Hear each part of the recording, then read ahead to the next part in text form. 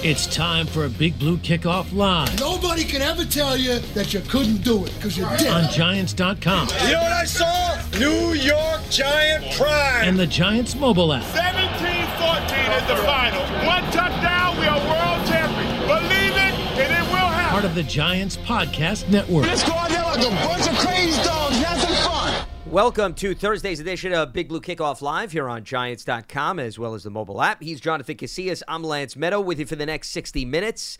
Some news in terms of practice today. The Giants actually canceled their practice today, unfortunately, due to the air quality, which obviously is the wise move. And it looks as if the Giants probably are not going to be practicing tomorrow either. Brian Daboll seemed to indicate they want to wait till hopefully this clears out of the New York, New Jersey metropolitan area. And then they'll obviously have mandatory minicamp next week. But the three coordinators did speak to the media before they canceled practice. So we'll give you some of our takeaways from that standpoint and an opportunity for you to weigh in as well at 201-939-4513. You can also hit us up on Twitter, #GiantsChat. And a reminder, you can find the archive of this show and our entire podcast network on the Giants mobile app, podcast platforms everywhere, and at Giants.com/podcast. So if you have not been able to locate this podcast, that's on you for not looking hard enough. I'm glad we got some clarity. And as far as the coordinators are concerned, I think there's a few different things that we could delve into. I'm curious, though, Jonathan, your perspective on one thing that Wink Martindale brought up, and that's where I want to start,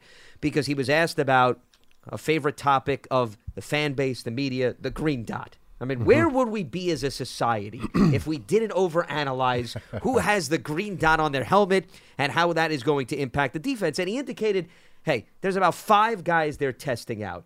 And you can, I think, shed a lot of light on this, obviously, since you played on the defensive side of the ball. He seemed to indicate the media narrative is the player that wears the green dot is the leader on the defensive side of the ball. Wink argues it's not necessarily the case. It's more of the guy that can best communicate with the rest of the unit, and that doesn't mean that just because you're not wearing the green dot, you can't be a leader within the locker room and outside of the locker room. So I'm curious your perspective, because everybody's saying, well, wait a minute. I thought McKinney's coming back. He's going to be the guy. Wink says they'll see. At least they're testing the waters out at this stage of the offseason. Yeah, so you guys that don't know what the green dot signifies, it's the one guy on the field, offensive or defense, that's getting the offensive defensive call from the coordinator. And that green dot is on the top of the helmet, and that signifies that they have electrical equipment in their helmet to receive, Can you break down the wiring in the helmet first? No. You can't take it that far? I'm just telling them what the green dot means. I was hoping you'd delve into that, but we'll survive. And, and that's usually, like you said, that's the guy that's receiving the information. We're going to go defense. That's receiving the defensive call from the defensive coordinator, and then they're communicating the call to the rest of the defense, right? Traditionally, it's the Mike linebacker, right? It's the middle linebacker. I've worn a green dot several times in my career, and I never really liked it.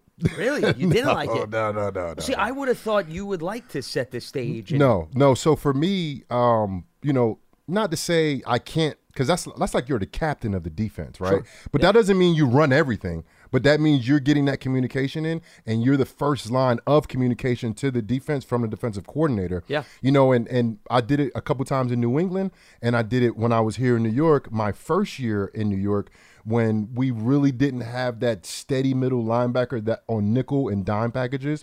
And I was the guy that ended up for that second half of the season playing that nickel or dime middle linebacker. For me, it wasn't a natural position for me, and that's because of concepts of route concepts. I'm usually playing on a weak side or strong side, so I'm usually seeing like makes sense 2-1 or 3-2. This one was 3-2 or 2-3. Like it was always in the middle of the field, and for me, I wasn't comfortable with that. Not just the aspect of having a green dot and getting communication out, but it's just something that I wasn't accustomed with. And I was a captain my second and third year for the New York Giants, so I was definitely one of, if not the leader of the defense, but I didn't call the defense my last 2 years in New York, and I was okay with that. I'd rather communicate everything else, down and distance, personnel, motion here, communicate to the defensive front.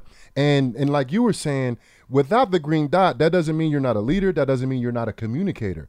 The great thing about all great defensive teams are the level of communication throughout all 11 guys, even from the coordinator. So you got one guy communicating the call, but everybody else should be talking.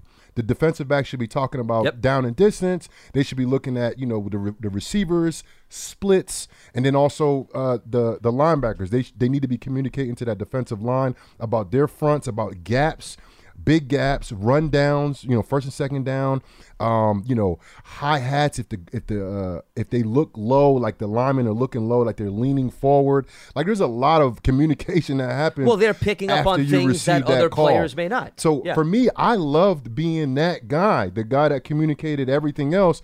I'm not waiting for the defensive coordinator. I'm sitting there looking at the offense, and I'm like, okay, backs wide.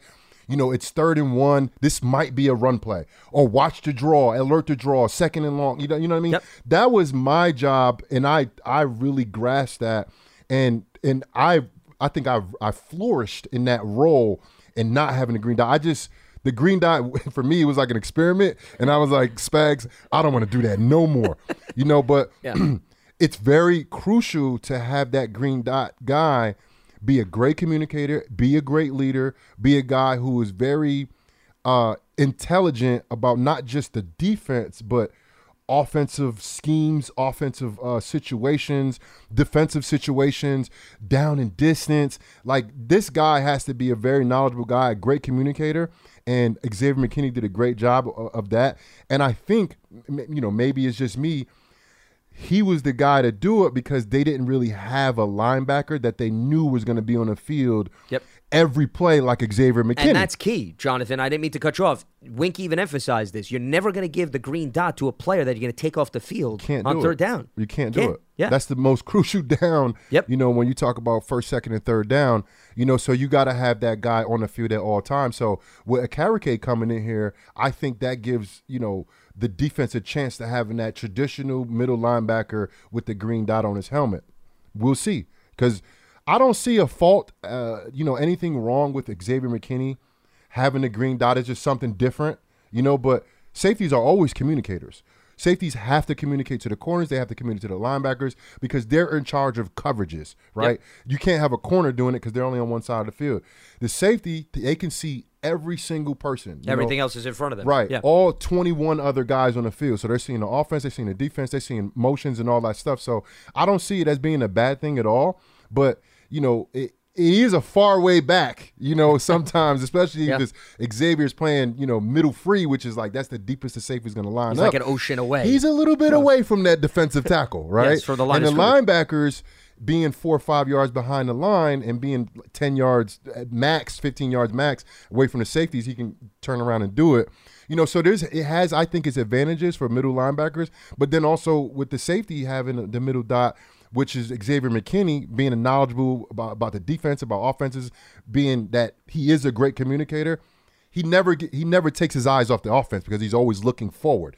Middle linebacker communicating to the safety, sometimes you might have to turn around. Of course, yeah. You know, so like little stuff like that. You may miss something, a change at the line of scrimmage or something like that. A slight movement. Subtle. Yeah, Right, 100%. Yeah. So I do see advantages of a safety having the green dot, but then, of course, the linebacker, I feel like traditionally that was the guy that had a green dot for most defenses. Now, with that being said, though, I do like the logic of you're in the offseason.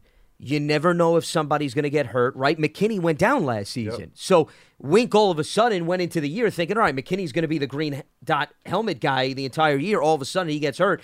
So this is the time of the year you prepare accordingly, Jonathan, right, for other guys to get comfortable. Because I think what's also important to note is you could have multiple players have the helmet, but only one guy at a time on the field can actually communicate with the coordinator. So you can't have like 3 guys with the helmet. It can only be one at a time, but somebody else could have the helmet prepared in case somebody in the midst of a game gets hurt. So I like the logic of, all right, you got 5 guys, let's test the waters. Let's see if Bobby Okereke can handle that. And when Bobby spoke to the media, I think it was about a few weeks ago, he indicated he has experience with Indianapolis. He's wore the green helmet. You know, Julian Love was a guy that you could bring in last season. Unfortunately, he's not in the equation. So, you know, do you go to a guy like Dane Belton? Do you say, all right, hey, year 2, let's see what he can bite off? Because I think those are the players that come to mind that are versatile enough that you figure are going to be on the field just about every single down this season. Yeah, and I think that the main thing is who's going to be playing 99% of the defensive 100%. snaps, right? Who's going to be on the field? And there's several guys that fit that qualification from the safety and linebacker room. Okereke, Dane Belton, if he's a starter, he's definitely a guy that's wearing that green dot right now at practice, right? At practice, you can have as many guys as possible. Yeah, there's no limitation. I was just referring to practice. Games. Yeah. But the funny thing is, I remember the first time, I think I was in New England when they brought the green dot helmet out for me. They took Hightower and Jamie out, and then it was like, all right, JC's going to get the green dot. I'm like, I don't have anything in my helmet. Yeah. They're like, oh, no. So I go to the sideline to equipment guys, and it's like, it was like they're holding like I don't know, special like military, equipment. It's like they had security guards around it. Oh, boy, and they open it up, and it's like, it's a box. You know what I'm saying? They pull out the it's like out of a movie. Was there a coronation? Did they play music and lay out the red carpet They had for you? to go on one knee. They had to touch each shoulder. The sword came out. They had to put it over my head. I like it. Fantastic. They keep all the green dot helmets in a special place. In a special case on the side. And so if you are a guy that's eligible or you're a guy that's been working with the green dot, they have another helmet exactly like the one you never wore before, exactly like the one you're wearing in the box on the side. And then if you get thrown in the game, you have to switch helmets, right? Unless you're going to just do all hand signs and verbal communication. But trust me, if you don't want to be doing that, you don't want to be doing the hand signals and you're staring over there at the sideline. Like, I have no idea the what offense is getting lined up and you're like, oh, come on, coach, get the sign in. That's why the green dot's been so successful, because you could look at the offense that's coming out and you're hearing the defense. And you can be like, all right, coach, I got you. Yep. So the green dot, I think, is it's been a game changer for communication in the NFL. And beautiful thing, technology. Having a safety do it is a little different, but I see a lot of advantages of it. Xavier McKinney, who's a guy who's a tremendous ball player, a leader on his team, getting that call in from the defensive coordinator and getting it out to the defense, because he's never going to take his eyes off the offense. I'm told that the reason why they have all of those helmets guarded is it breaks the budget if you lose a few of those. So you got to be cautious, Jonathan. I'm just giving you, I mean, they were finding guys when I played. Yeah. $10K if they lost their playbook. So I'm thinking that's what, $50K probably? There you go. And you would think you could go to the printer and get a new playbook, right? Okay. Something tells me the copy machine will function. Mm-hmm. That won't break open the piggy bank. The ink cartridge, You have to all of a sudden go to the manufacturer and, guys and gals are twisting wires inside the helmet. Okay? What you put those individuals through. I don't think you truly understand why, all of a sudden they have to make sure that they're on guard with respect to that. No, but I do appreciate you breaking down the ins and outs, and I'm sure our viewers and listeners feel the same way, because I just found it interesting when Wink was talking today. They were sort of pressing him, and he was like, listen, it's no big deal. Relax. Calm down. We can have 6 guys right now. I'm about to say, did he have a number? Was it 6 guys? He said 5 guys they have working with the green dot helmet. So who you think? We got it. Of course, Xavier McKinney. You thinking Dane Belton? That's 2. I'm thinking Dane and Bobby Okereke. Bobby Okereke. That's 2. Correct. And Okereke admitted a definite too, 3. Okay, that's a definite 3. Who's the other guy? Is there maybe 2 more linebackers? Maybe Davis and bringing up the roster and here. Beavers possibly. Beavers, I think, is a good one. I'll throw out another interesting player. I was going to get to this. When Wink was asked about the progression of the linebackers, he threw out, without being asked, which I found interesting, he threw out Micah McFadden's name. Okay. Had quality snaps last year. Correct. Could they be expanding his role? Micah, to me, I'd put him in the wild card category for the green dot helmet. I'm just looking over my depth chart here. Also, when you look at linebackers, Okereke is the guy. There's no other guy that's going to get the green dot besides him. But if Okereke goes down, or if he's not playing on certain packages, you have to have a guy in there. Like if Bobby Okereke, let's say he plays 80% of the snaps a game, right? Yeah, I don't know if they're gonna have another guy with the green dot. I think they might signal in because of the change. Really? Of okay. Because if you think about it, like let's say, because Bobby Okereke is not a big guy, I expect him to play on passing situations 100% of the time, right? But then it might be a chance during the season, maybe halfway through the season, where you realize Beavers and Davis are better first and second down backers, or run down 3rd and 1, 4th and 1, big offensive personnel where they're bringing in tight ends and extra linemen. He's not a bigger guy. He may be suited to be a backup in that regard, and you have another linebacker in playing in that down. I don't think they're going to switch that dot out. You know what I mean? I think they're going to signal in for the play call that he's for not on the that field. play. That makes sense. You know what I mean? But if Yeah. he goes down, now you have to have you gotta go to someone plan B. else. So who's Yep. the plan B? Because I think as of right now, let's say Xavier McKinney and Okereke is plan A and plan A-B, right? A1 and A2. How about 1A that? and 1B. 1B, Sure. right. Yes, we got there. Right. It was the convoluted road we took. We got there. Right, Yes. and then, so who is the alternate guy at each position? So my response is I'm going to go still with McFadden is the backup to Okereke, and then I would go with Dane Belton being the backup to McKinney. Okay. Another guy I want to throw out, and I'm curious your perspective, what about Bobby McCain? Okay. But the problem with McCain is I could see being a slot corner / safety. So does that worry you? Because you were talking about if you're going to give somebody the green dot, he needs to see the whole field. If you have plays where McCain goes into the slot, now all of a sudden he's close to the line of scrimmage, that perhaps eats into his ability to set the defense. I think it depends what position he's actually playing. You know, Okay. like if one of the safeties goes down and now McCain is the starting safety, I think that keeps him valid. But if he's basically the third corner, which is the nickel or fourth corner, a guy that's moving around a lot, I don't think you could give it to him. So I think that's what we're talking about. I mean, Yep. I don't think they're going to the degree where they're worried about the third guy. I would hope that at some point, No, one of I those mean, guys but you is on the have field. to You worry gotta prepare about accordingly. because if Yeah. McKinney and Okereke go down, that's the third guy now. You gotta Correct. figure Well, out and who's the that's third where, guy. to me, Dane Belton Yes, and McFadden and come into McFadden, play, yep. and then McCain could be your third option. I mean, we just named 5 guys right there. Yeah, yep. So I would think that Out of the 5, right? Yeah, Yeah. I would think so. And for linebackers, you got Okereke is definitely number 1. You're thinking McFadden because McFadden backs up Okereke. correct. And then Beavers could be. See, but I'm thinking one of the Beavers or Davis because I have in my head, I'm thinking Okereke, and he's of course the middle linebacker, and the other middle linebacker would be Davis or Beavers, right? Sure. And I think those are the top 3 linebackers. So hear me out. If Okereke goes down, I think Beavers steps up if he's not the starter. I think And that makes Davis, if sense. he's not the starter, steps up over McFadden. I just wonder. You know what I'm saying? No, I get it. My concern about Davis is how much is he on the field for third down? Right. I guess that's my question. Like Beavers, I could see staying on the field for third down. I mean, he proved that in college. Yep. I mean, So- he had some good plays last year in passing situations as well. Exactly. Yeah, and McFadden, it was just interesting when Wink brought him up, and once again, no one asked him specifically. You know how sometimes you ask a coach who stood out? It's early. I don't want to get into it. Right. Because they asked Mike Kafka something similar, and he gave the, Yeah. well, time will tell. But Wink passionately threw out Micah McFadden's name. Okay. So, and that was around the ballpark of the question about the green dot. It just got me thinking. And once again, I could be completely reading too much into this. No, I don't But this think is the so. time of the year when we do Look, that. I don't think so. At the end of the day, the guys that play are the guys that the coaches trust, right? Absolutely. And then Yeah. you add another trust level factor into that when you talk about the green dot, because at the end of the day, you got to really trust that guy is getting out that call to the other 10 guys on the field. Well, he's your conduit. He's if it. He can't do that. He's it. That's trouble. Yeah. That has a level of trust and accountability when you wear that green dot. And if he's mentioning him in the likes of that conversation, then that means he trusts that guy. And that means Micah McFadden's role this year is probably going to be increased. And to add an extra layer to this conversation, continuity was a big theme in the conversation, but we talked about that this offseason, meaning Kafka, Martindale are back. It's the same scheme.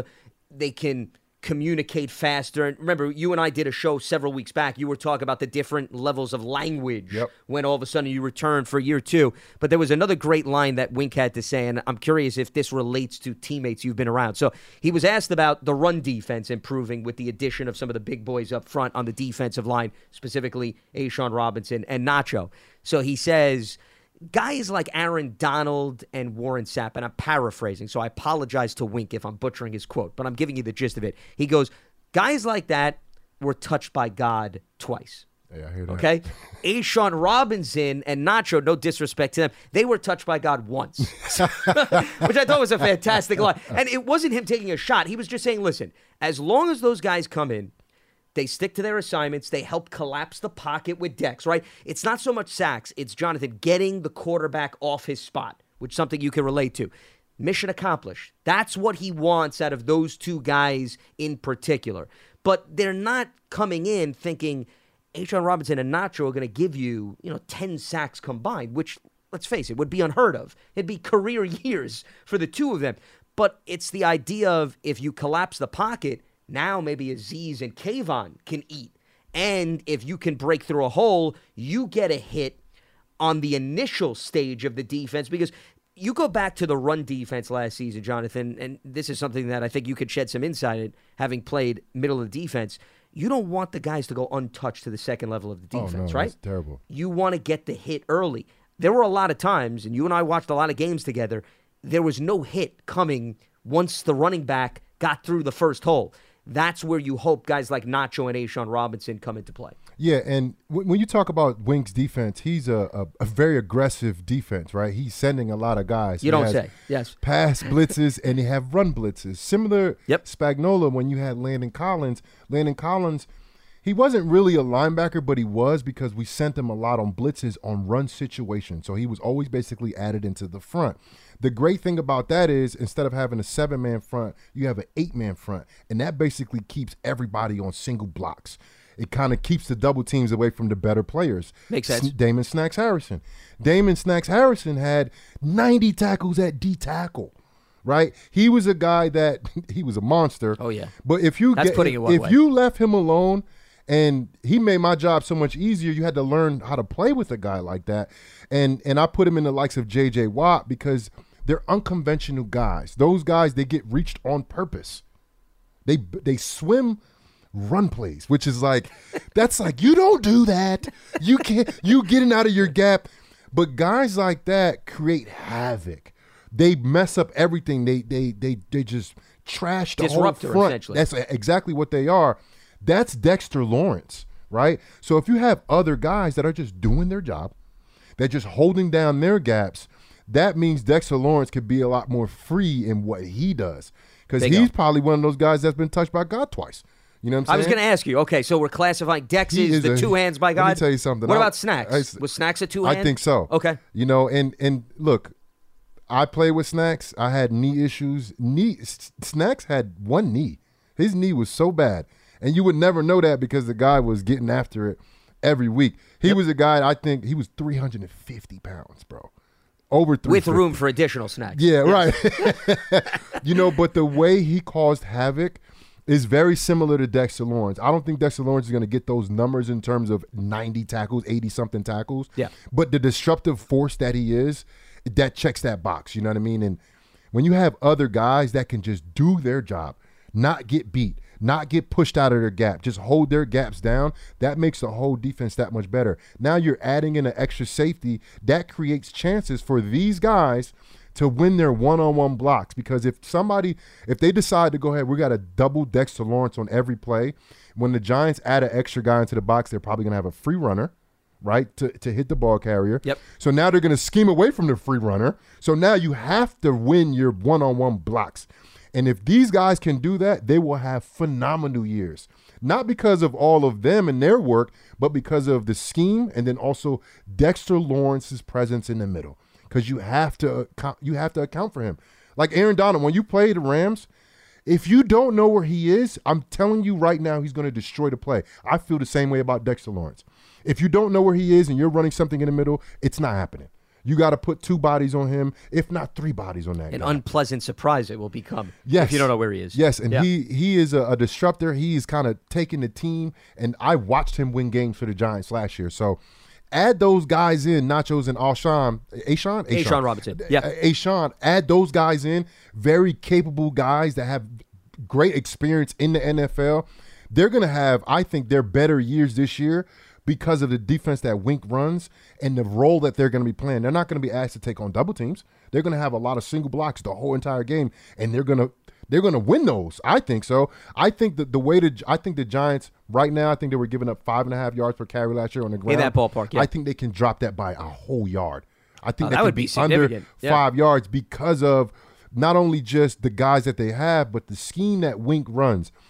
I think they're going to do a lot better job on those run plays on first and second down, and I think all around the defense is going to be a lot better because of the depth now along the defensive line, and then also Dexter Lawrence's presence. He's going to demand a double team. Maybe he didn't do it early in the year last year, but this year, in the beginning of the year, he's one of the guys that you're circling on that first meeting of the week when you go play a team. He's gonna be the first guy to say, Dexter Lawrence, we have to know where he is at every single play. And that's what happens when you're coming off a 7.5 sack season. And to your point, you were talking about so many games where he helped win them the contest. I mean, think about him getting a push and then putting his hand up and deflecting the ball and breaking up a pass. I think at the end of the Green Bay game, remember when they had that goal line defensive stand against Aaron Rodgers, Dexter was very much involved in that. So the point is well taken. Coincidentally, it's funny, we were bringing up Aaron Donald. Ashawn Robinson was a teammate of his with the Rams. So Robinson was doing the same thing to open up opportunities for Donald, vice versa. And that is, I think, exactly what Wink was talking about. The expectations of bringing in those guys to do the dirty work. And this is why, and this is something you've seen also from playing with a lot of guys. The box score doesn't tell the whole story for a lot of players, especially defensive linemen, the interior guys of all. Right, for sure. Good luck. I mean, but even on the rushers on the outside, because you remember halfway through the year, Kayvon Thibodeau didn't have no sacks. But he was like leading the league in pressures almost. No, that's fair. Yeah. He was definitely impacting the passing game. He had a lot of TFLs, but the sack numbers weren't there. So you're like, what's happening to him? He's young. He was hurt. You know what I mean? He's a step slower than he probably was the year before. Yeah. So like you said, the box score is not always an indicator on the guy having success. And I think that's why you can't just base, a guy's success every year off of numbers alone. You got to watch the film. No, and I'm completely with you. I think Kayvon's a good example. To me, a little bit lower on the disrespect poll is the interior defensive lineman. Oh, because yeah. The edge guys, I would say, Jonathan, you could get maybe a quarterback hit here or there, so you acknowledge, okay, they've been active. I mean, sometimes those interior defensive linemen, you look at the box score, 3 tackles, nothing else. Yeah, but what about what they opened up for their teammates? Right. Because the offensive line had to account for a guy like Snacks, for example, because 100%. Snacks was not a big sack guy. Nope. He was a big tackle guy, but not a big tackle guy, but he didn't get sacks. I mean, like you said, you turn on that film and you watch my tackles for losses. Where are they coming? They're coming off of Snacks' butt. Because Snacks got so much penetration, and I'm like blitzing on run plays because I know Snacks is going to hold it down. And JT Thomas, right? He was also a weak side linebacker / middle former linebacker. Jaguar too, I believe. Right. When I was in New York, JT, I remember yelled at Snacks one practice, or matter of fact, we was watching film and he was upset. Well, now we're getting to the juicy stuff. Here we go. Snacks was like in the gap we were supposed to be in. He was like, man, Snacks can't do that. And he was actually out the year before because he was hurt. I remember that. And I looked at JT, I was like, I said, bro, let him do what he does. You weren't on the field last year. You did, right, exactly. Bro, you didn't play with this guy last year. Sure. At the end of the day, as a linebacker, you're correcting these guys' mistakes. And not only that, you're playing off of them. That's more importantly. Not only are you correcting their mistakes, but you're just playing off of them. So if you're supposed to be having the front side A gap and Snacks takes your front side A gap, you better believe if you hit that thing and hit his A gap, the ball's going to be right there. It's going to be right there. So you just have to learn how to play with these, like you said, disruptors that are in front of you. And because I don't think a Carrick is going to come in and him and Dexter Lawrence are going to play very well together right away because he has to learn. He's got to get a feel for it. That Dexter Lawrence is one of those guys that's been touched by God twice. He's going to do things that probably nobody else have done that he's seen do. And you're going to be like I remember watching J.J. Watt, right? And he was a Wisconsin guy, but let me tell you the story about J.J. J.J. was a tight end when I was in Wisconsin. He was a tight end. I remember, yeah, sure. He was a scout team tight end. Then when I left, he ended up going to D-tackle, D-end, and then when he got to the league. He was inspired by you playing on the defensive side. Yes. He started doing things that were so like, what are you doing? Why would you do that? And I'm talking about on run plays, you have to hold down your gap. He would swim and backdoor run plays, but he would hit it 4 yards in the backfield for a tackle for loss. Jeez. But that lineman is up on the linebacker. So that takes a linebacker completely out the play. But when you have guys that can do stuff like that and win, you got to let them do it. You can't coach that because that's not coached like that. You coach a guy out of that. You say, bro, you can't do stuff like that. You're going to put our team in a bind. Sure. But when you have special guys, a J.J. Watt, a Snacks Harrison, a Dexter Lawrence, as Bobby O'Carrick comes in, Beavers and Michael McFadden and all the guys, Davis, you got to learn how to play with a guy like that because he's going to do stuff that you probably never seen a D-tackle do before. Good and maybe bad. You know what I'm saying? I'm talking about bad in terms of, okay, that's not fundamentally sound against a run play But or it a gets pass the job play, done. But he's going to get the penetration. If you learn how to play off him, your numbers are going to increase as well. Interestingly, you got me thinking, Bobby Okereke has played with DeForest Buckner. So maybe it's not as bad of a transition, to your point, Jonathan.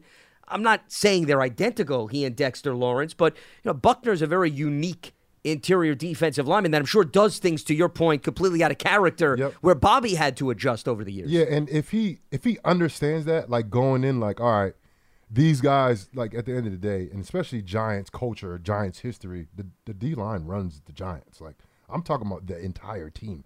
If the Giants' success has always been predicated on their defensive line. That's why in 2016 when we went to the playoffs, look who we had on the defensive line. We had Snacks, we had Jonathan Higgins, we had JBP, Olivier. Like, we had guys on the defensive line. The Giants now, they have guys on the defensive line. They have an all-pro tackle. They have 2 young studs. They have a veteran leader in Leo. They have suitable guys inside that's rotating. The Giants right now, I'm telling you, their success is going to be predicated on the defensive line. And the guys that play right behind them, the linebackers, just get on board, bro. Get on board, and you will have some success as a linebacker if you understand how to play with those guys in front of you. So before we move on, I'm dying to know, so what was the conclusion? What did Snacks tell J.T. Thomas after he called him out and questioned him? Trust me, I shut that down before. Oh, you did? Oh, so you knew it was going to blow up. I said, bro, let him do his thing. Because at the end of the day, he may not be conventional. He may not be somebody you used to. But if he's causing havoc in front of you, just play off the havoc, bro. Just clean it up, And that's something you adjusted to. I had to adjust to it because I'm sitting there trying to play to my gap. My gap's it's no longer existing. And Snacks done washed the whole gap down. So now I know if it's a front side play and Snacks going to take my front side gap, I'm just going to be a little bit more patient and not so fast to play, because sometimes you need to get to that gap because you're out of alignment because of coverage responsibilities. You just play a little bit more patient, but that's with Snacks. It might be different with Dexter Lawrence. Then you just start adjusting your game to tighten up those holes on those run fits. Because if you got a guy that's just out there taking on double teams and he's moving your gap 2 to 3 feet, then just be a little bit more slow or faster, whatever the case may be. But you got to play off the guys in front of you. And I think that's why Xavier McKinney's so good, because he does a good job in playing behind the 6 or 7 guys that's in front of him on every given play. Few reminders before we open up the phone lines here at 201-939-4513. Make sure you check out the Giants Huddle podcast. You can get that on your favorite podcast platform, or you can head to giants.com/podcast. Also, as we look ahead to the 2023 NFL schedule, it's officially out, and single-game tickets are on sale now. Don't miss the Giants at MetLife Stadium this season. You can visit giants.com/tickets to secure your seat. And on the subject of tickets, you can upgrade. You can take your fandom to the next level with a season ticket membership. Stay connected to the club all year round, not just on game days. Memberships are now available for the 2023 season. To learn more about all the exclusive member benefits, visit giants.com/tickets. Limited inventory is available. And the last thing on our docket, the Giants official connected TV streaming app. It's called Giants TV. It brings original video content, game highlights on demand and direct to Big Blue fans. Giants TV, it's free. It's on Apple TV, Roku, Amazon Fire TV, as well as the Giants mobile app. So we'll open up the phone lines. We'll get into some other takeaways from the coordinator media sessions earlier today. 201-939-4513. Lance Meadow, Jonathan Casillas with you here. Thursday's edition of BBKL. Ricky is on Long Island joining us here. What's happening, Ricky? What do you got for us? Hey, good afternoon, guys. JC, thanks for everything, man. It was a pleasure watching you here and other places. Thank you, sir. Had a couple of small things, 2 comments, really, and then about what you guys were just talking about with the green dot. So first, I just wanted to say I love Joe Shane. I feel like this guy is meant to be a GM. Every time he's asked about pushing money down the road, he says, I'd rather take my medicine now. Look at Galladay. He hasn't done anything with Leonard Williams. I'm sure he has things in place if he's got to make some space, but he's not really looking to kick the can ever. And the case in point should be the Kenny Galladay thing. I remember when he cut him, they were asking him about post-June 1st, and he's like, yeah, no, if I could get rid of it now, I'd rather get rid of it now. And that's just how it seems like he's trying to do what he's doing. Like even the Waller trade, you already know we're not paying his whole contract for every year, so that's another reason that's kind of – you have a possibility of a top 3 tight end, and you're not paying him like that yourself. So I just think he's making all the right moves, man. I hope that I hope that the hype is real, and I'm excited for this year based on everything that him and Dable and the rest of the coaching staff are doing. I'm a fan, man. Let me tell you. Well, and I think part of the financial motivation there, too, Ricky, is the fact that, remember, he walked into a situation was not necessarily a healthy cap situation. So I think like anybody else, you don't want to then repeat what you had to clean up. So that, I'm sure, is part of what is influencing him not wanting to kick the can continuously, because then you're just going to put yourself in the same exact situation that you inherited. Yeah, exactly. And another thing on that type of comment, like, at the end of the day, I also know this. I know that when you have cap space left over, some of your cap space rolls over up to a certain amount. Yep. So it's always actually better. All these people, like, with void years and kicking the can, well, every year you have $3 million, $5 million, that ain't helping you. If you have like $20 million, $25 million going into the year, let's say you spend 10 of it, you got 15 left over, you get a percentage of that, it helps you next year. Well, you don't get a percentage. I mean, you carry it all over. Yeah, whatever is left over, Ricky, you carry over. There is no percentage. If you have $15 million left and they have to factor in the bonuses, they got to do all those mathematical equations. After the year, once they budget accordingly and they make sure that the books add up, then it rolls over to the following year. But there's a cap on that, right? Like, you can't, if I had $70 million in space somehow this year, I can't carry 70 to next year, can I? No, you can. I mean, there have been teams that have carried over sometimes $40, $50 million in cap space, depending on how they break down their books. I thought there was a cap and it wasn't the whole thing. That's even better. So that's what I mean. If you're healthy in cap space, it's more beneficial to you to always have space this year for your moves and whatever, but then some, because you could just keep adding to next year every year, right? Not obviously over the course of time. You're never going to always have 20, 25, 30 million. That'll never happen. But because the goal is to pay your own players. I think the teams that wind up, if you notice trends that carry over cap space, more often than not, it's because they're not content with the guys on the roster. They don't want to pay them, so they have all this space to move on, and they're hoping that the draft picks pan out. That's more often than not the trend for the teams that do have a lot of cap space. For example, Jacksonville, prior to last year, had a lot of cap space. Well, what was the issue in Jacksonville? They needed to completely retool the roster because a number of their players didn't work out, and they wound up changing the coaching staff as a result. Right, and there you go. Like I said, I agree with everything you just said. That's you look at the successful teams, that's usually part of their equation. Another thing you guys talked about, I just wanted to mention this. This is just more of a comment than anything, but a lot of people were down on Leonard Williams after last year, and I mean, Dexter Lawrence is all pro. I mean, I love this guy, but I just want everybody to keep in mind. Number one is the guy had 22, 24 pressures he's credited for. He was double. I saw a list that he was double the next guy on the list. You could argue that. I don't know. I remember where it came from. Was it PFF or? I don't know. It might have been one of these like Chat, GPT, whatever things going around nowadays. It might even have been NFL.com. But somebody ranked it. It was like the next two guys were Miami in a row. It was 1, 2, 3. The next two were Miami with like 8 or 9 apiece, and he's at over 20. And that kind of leads me. Even if let's say that the whole total list wasn't accurate, if he had 8.5 sacks plus 22 pressures, keep in mind he would have more sacks if he wasn't always between the guards.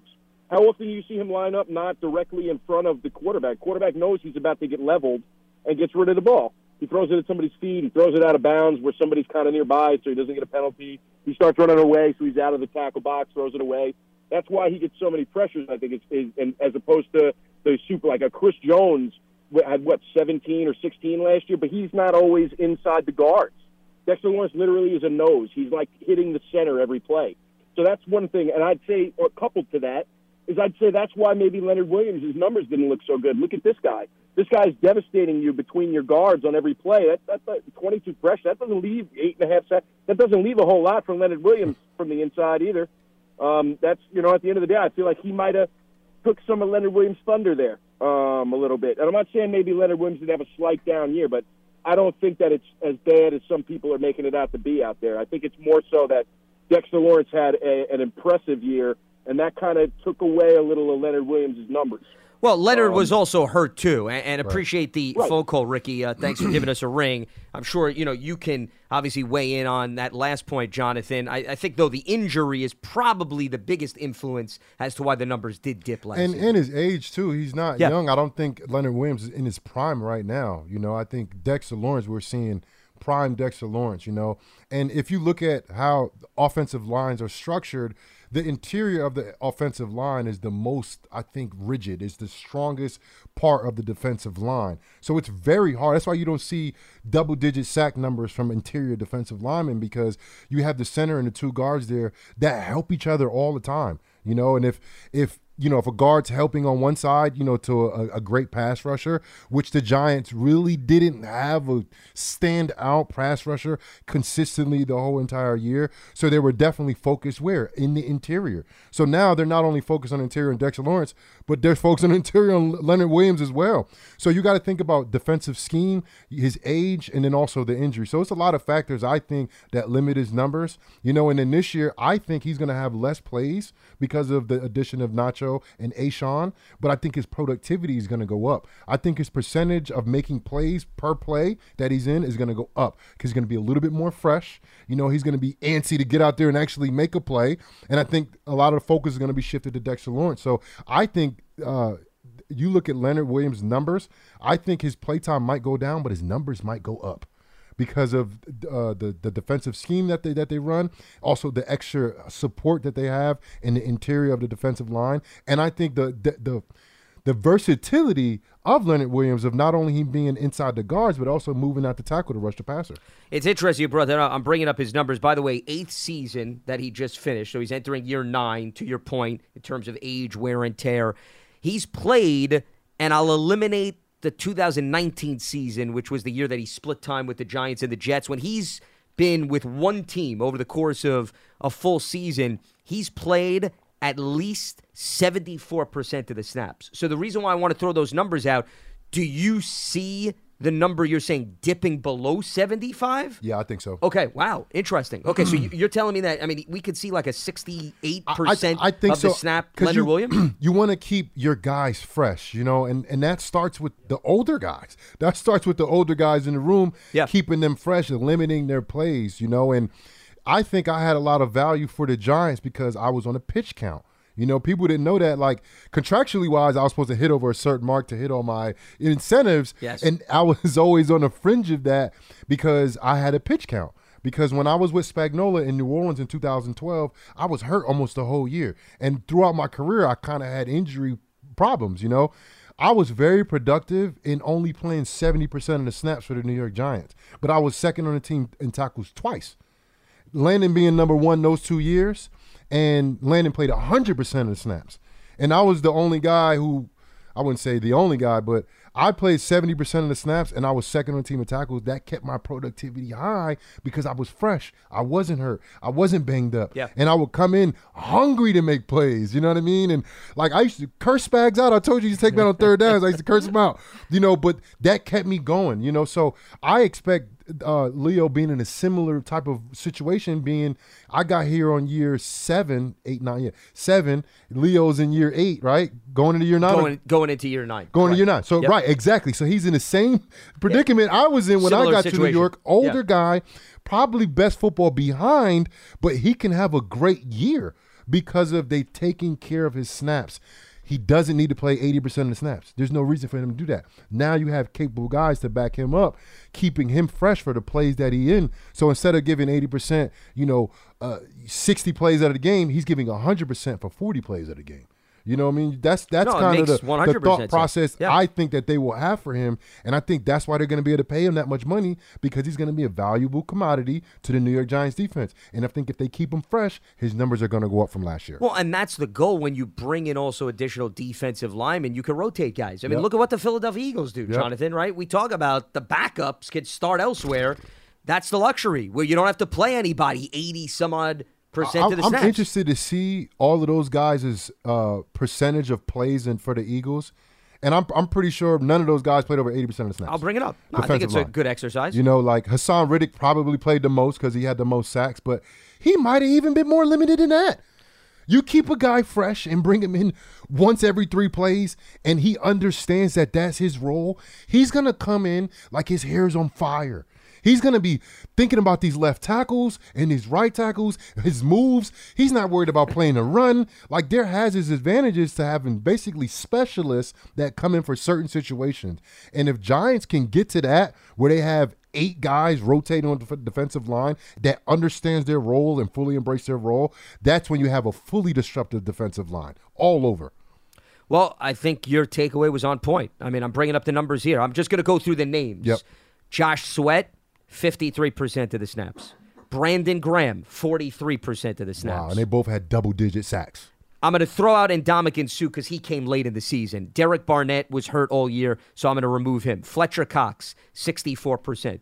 Javon Hargrave, who just joined the Niners, 64% of the snaps. Milton Williams, rotational defensive lineman, 36% of the snaps. Jordan Davis was a little bit hurt, but he wound up only playing 20% of the snaps. Linval Joseph was a late arrival. We'll remove him. Reddick, to answer your question, played 74% of the snaps. So he played the most. I told you. It seems like you know a thing or two A about little football. bit. Just a tad. Yeah, just a tad. Yeah. No, but your point is well taken. And that's why, when we talk about it as if it sounds like it's just generic cliched lines. No, there's validity behind it. The more guys you bring in, then you can make sure you're not wearing these guys down so that in the fourth quarter, Jonathan, they're fresh. huffing and puffing. Yeah, they're fresh. And that's why the Eagles' defensive line was so scary all year, because they had a lot of guys that were coming in the game giving quality reps. They weren't just bodies that were coming in there like, all right, we're going to give this guy a rest. No, it's your time. Go make a play. And I feel like the Giants are setting themselves up to be in that situation. Bringing in guys, bringing in pass rushers, keeping Xavier Zimenez in, keeping him in as one of those edge rushers. The Giants, third pass rusher. Right, the third pass. The Giants now, they're building that defensive line unit that you can rotate through and keep guys fresh. And hopefully the 2 defensive tackles that played an alarmingly a lot of plays last year, you can cut those numbers down. I don't want to see Dexter Lawrence playing 90% of the snaps. I don't think he needs to do that. I think you could take that number down to 80. I think Leo, whatever his numbers was last year, take that down 10%.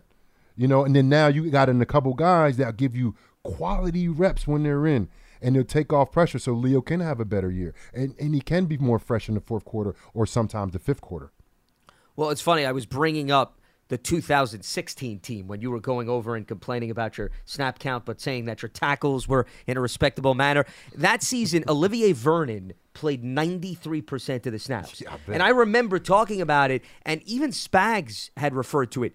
There wasn't an overwhelming amount of depth at pass rush. It was JPP and Vernon. Yep. God forbid those guys got hurt. Yep. I mean, let's face it. You didn't have a lot of meat and potatoes Right. behind it. So that's why Spags, I felt, was forced. He couldn't take those guys off the field. Yep. But when you don't have to put yourself in that position, it's night and day. And you wound up, just for the record. I don't know, real quick, before Yeah. you talk about me. Sure. Which I love. I mean, that should be the biggest priority. I can't believe you're interrupting me. I'm giving you your flowers here. I feel like his numbers weren't as good as they probably could have been because he was playing so many snaps. Well, and that's what I was getting at. Olivier, Yeah. he was good against the run, but he's not a big guy. He was just strong. He was maybe 250. He was really strong. But, bro, if you're playing first and second down and you're going against Trent Williams and he's blocking you on run plays, how are you going to be fresh for the third down passing It's going to plays? take a toll. You know what I mean? So, like I said, cutting numbers down usually gets production up because you got guys that are more fresh coming in. You got a whole new batch of guys coming in on third down. The offense looks like, oh my gosh, like these guys coming in, running in, yelling, like that. It's a little demoralizing as well. 100%, sure. So you got guys that's playing 30% of the snaps on the Eagles and they get double-digit sacks. Like, bro, this guy's fresh. I see him every 3 plays, and he's coming in like hitting me with all kind of moves I've never seen before. Like, what the heck's going on here? I'm getting tired. We're on the 10th play of the drive. This guy's playing like all of a sudden he arrived in the game. Well, and you look at also, I think hockey is a good analogy here because you got me thinking about the constant line changes, right? In hockey, there's a reason why they can't leave those lines in for, more than about a minute and a half to 2 minutes. Is that the rotation? Oh, yeah. If you look at the hockey line changes and how quickly, you'll have a good shift for maybe about a minute 45, 2 minutes, and they're getting those guys off the ice. Yeah. Because I love the way they they substitute too. Yeah. I remember the first time I was at a hockey game. It was in I think Arizona, whatever the team is out there. Phoenix Coyotes. I was out there, yes. and I watched them substitute, and there's just guys skating off the ice and coming back in. I was like, hold on, wait, what's going on right now? What's going on? What was that? It was like, oh, they're a substitute. That's how they substitute? No timeout? Oh, no. No between plays? I guess that is between plays, but not really, though, because that puck is moving. I was going to say, if you don't clear the puck out, you're going to be on the wrong end of that. I think it's interesting. Yes. Hold on, we were talking about me. Can you go back to me again? Sure, 100%. I'm so glad you got us back on topic because I was going off on a whole tangent, me and my hockey and other sports analogies. So I was looking this up. You and Keenan Robinson were both in the same territory during that 2016 season. You both had 71% of the snaps. And you were on the high side that season. Everybody else, I'm looking through the entire defense here. Harrison, Snacks played 60%. Hankins, 67%. I mentioned Vernon was the outlier. JPP, 71%. And then the other guys are pretty much in the secondary, which to me doesn't relate. But when you combine the front seven, you wound up playing. Vernon was ahead of you. You were a slight percentage point ahead of JPP, so kudos to you. We'll pat you on the back.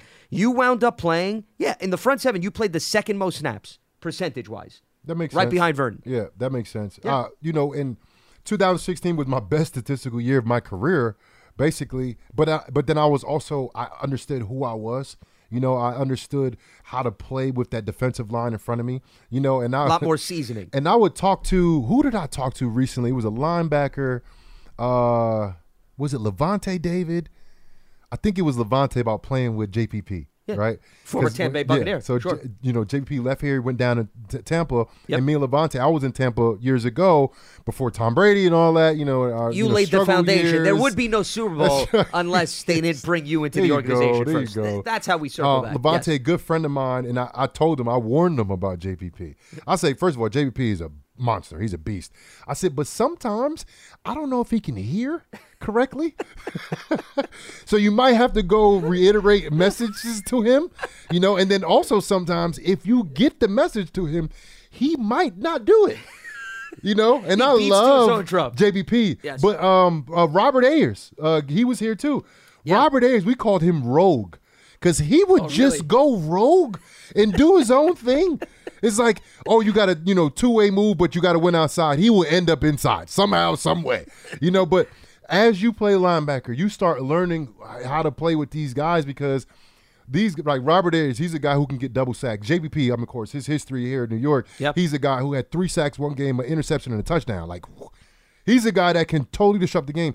As a linebacker, you start learning how to play with those guys, and you make them a lot better, and they make you a lot better once you learn how to play with them. Sure. And these guys, Kayvon Thibodeau, Ojulari, O'Shane Zimenez, all the interior defensive linemen, I'm sure they all have their little quirks about them that are all different, right? You may have Nacho. He might, when you say have the B gap, he's going to be in that B gap, or Dexter Lawrence. If he has a double team, bro, he's going to win to the right side probably most of the time. Their tendencies. You know what I mean? So you start learning this stuff.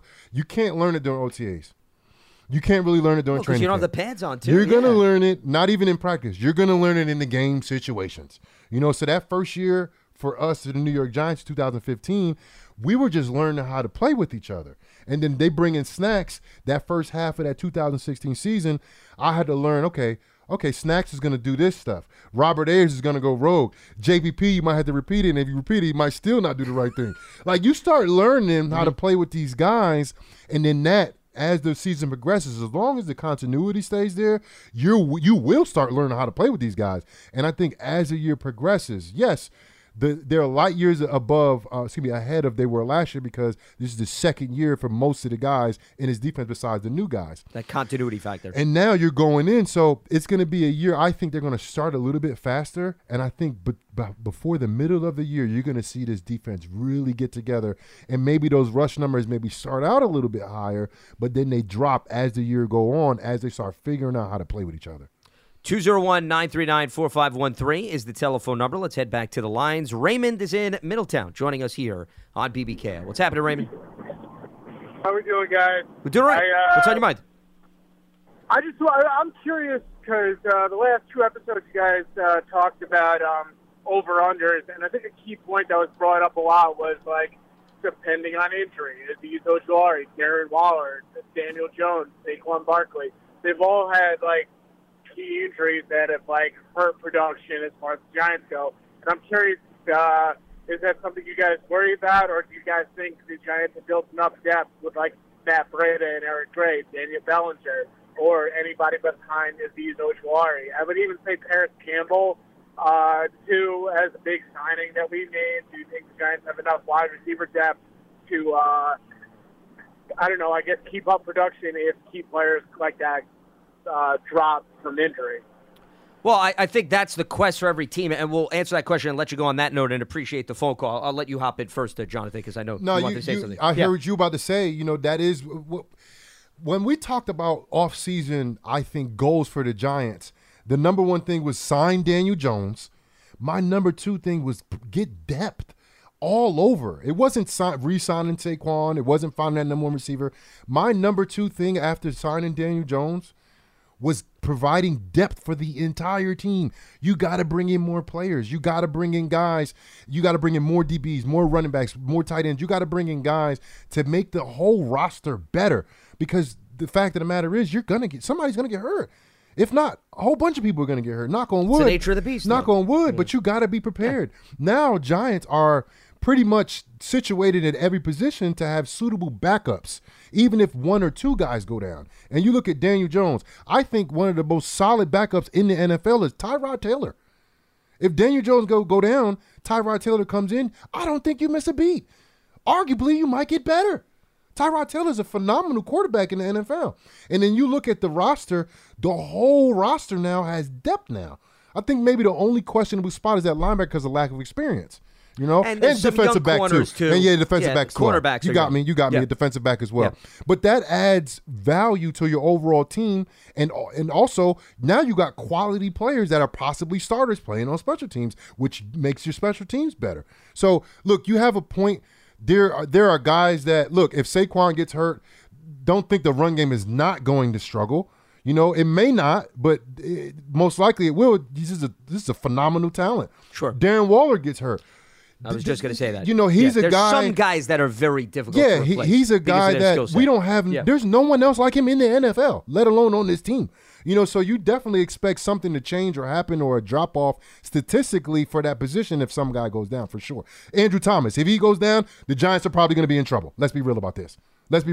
Sure. If he goes down, the Giants are going to be in trouble.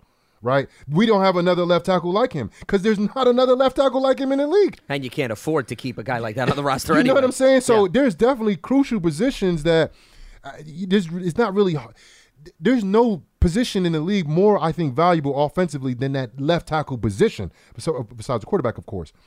If you lose that guy, I'm sorry, there's not backups in the league that play left tackle that are just ready to go. It'd probably be another right tackle that moves over and then a right tackle steps up. But, like, that's a crucial position. So there are definitely positions, to his point, that if somebody goes down, the Giants will be in trouble. And left tackle probably is number 1, I think. I think that's number 1. Yeah, well, and I think Darren Waller, your point is well taken. And it's also, I'll take it a step further, Jonathan.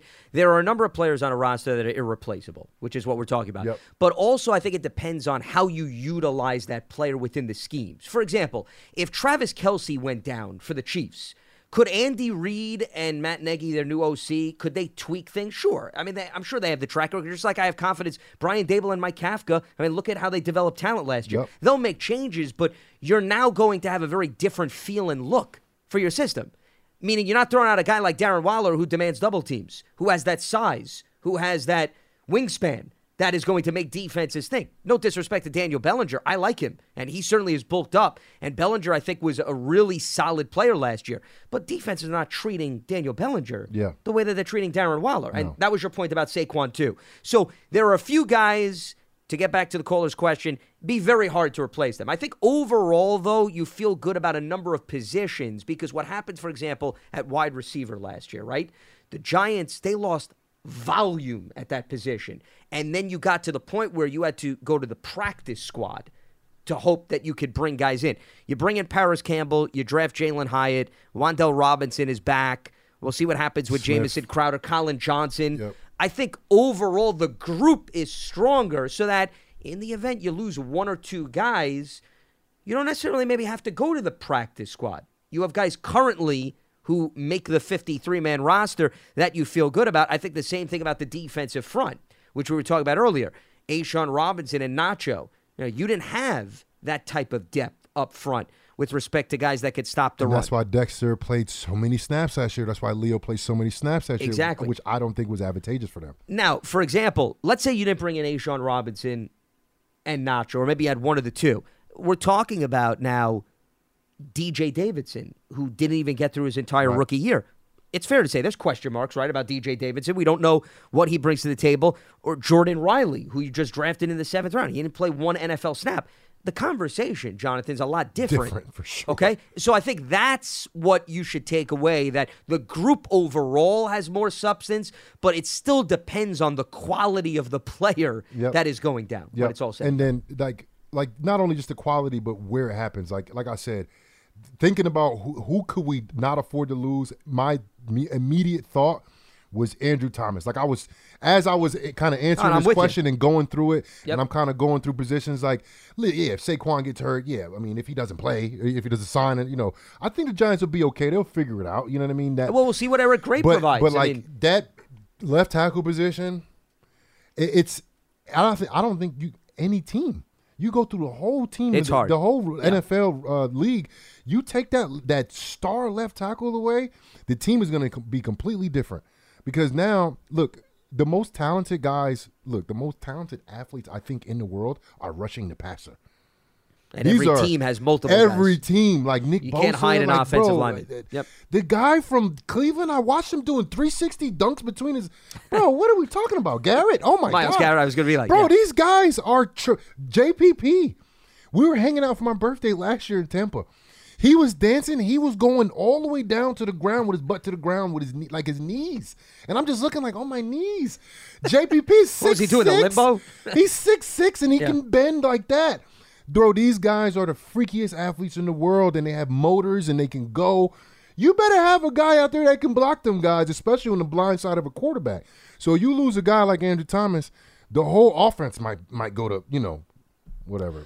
Well, no, we can imagine the vocabulary that you were going to throw in there. This is the PG-13 version of Big Blue Kickoff Live. Rated R will be posted a little bit later on YouTube. Make sure you check that out. We had to beep it out accordingly. I got some stuff yesterday. There was like... It was like, I don't know if you could be announcing because you curse too much. I said, I don't curse on the air. I don't do none of that stuff.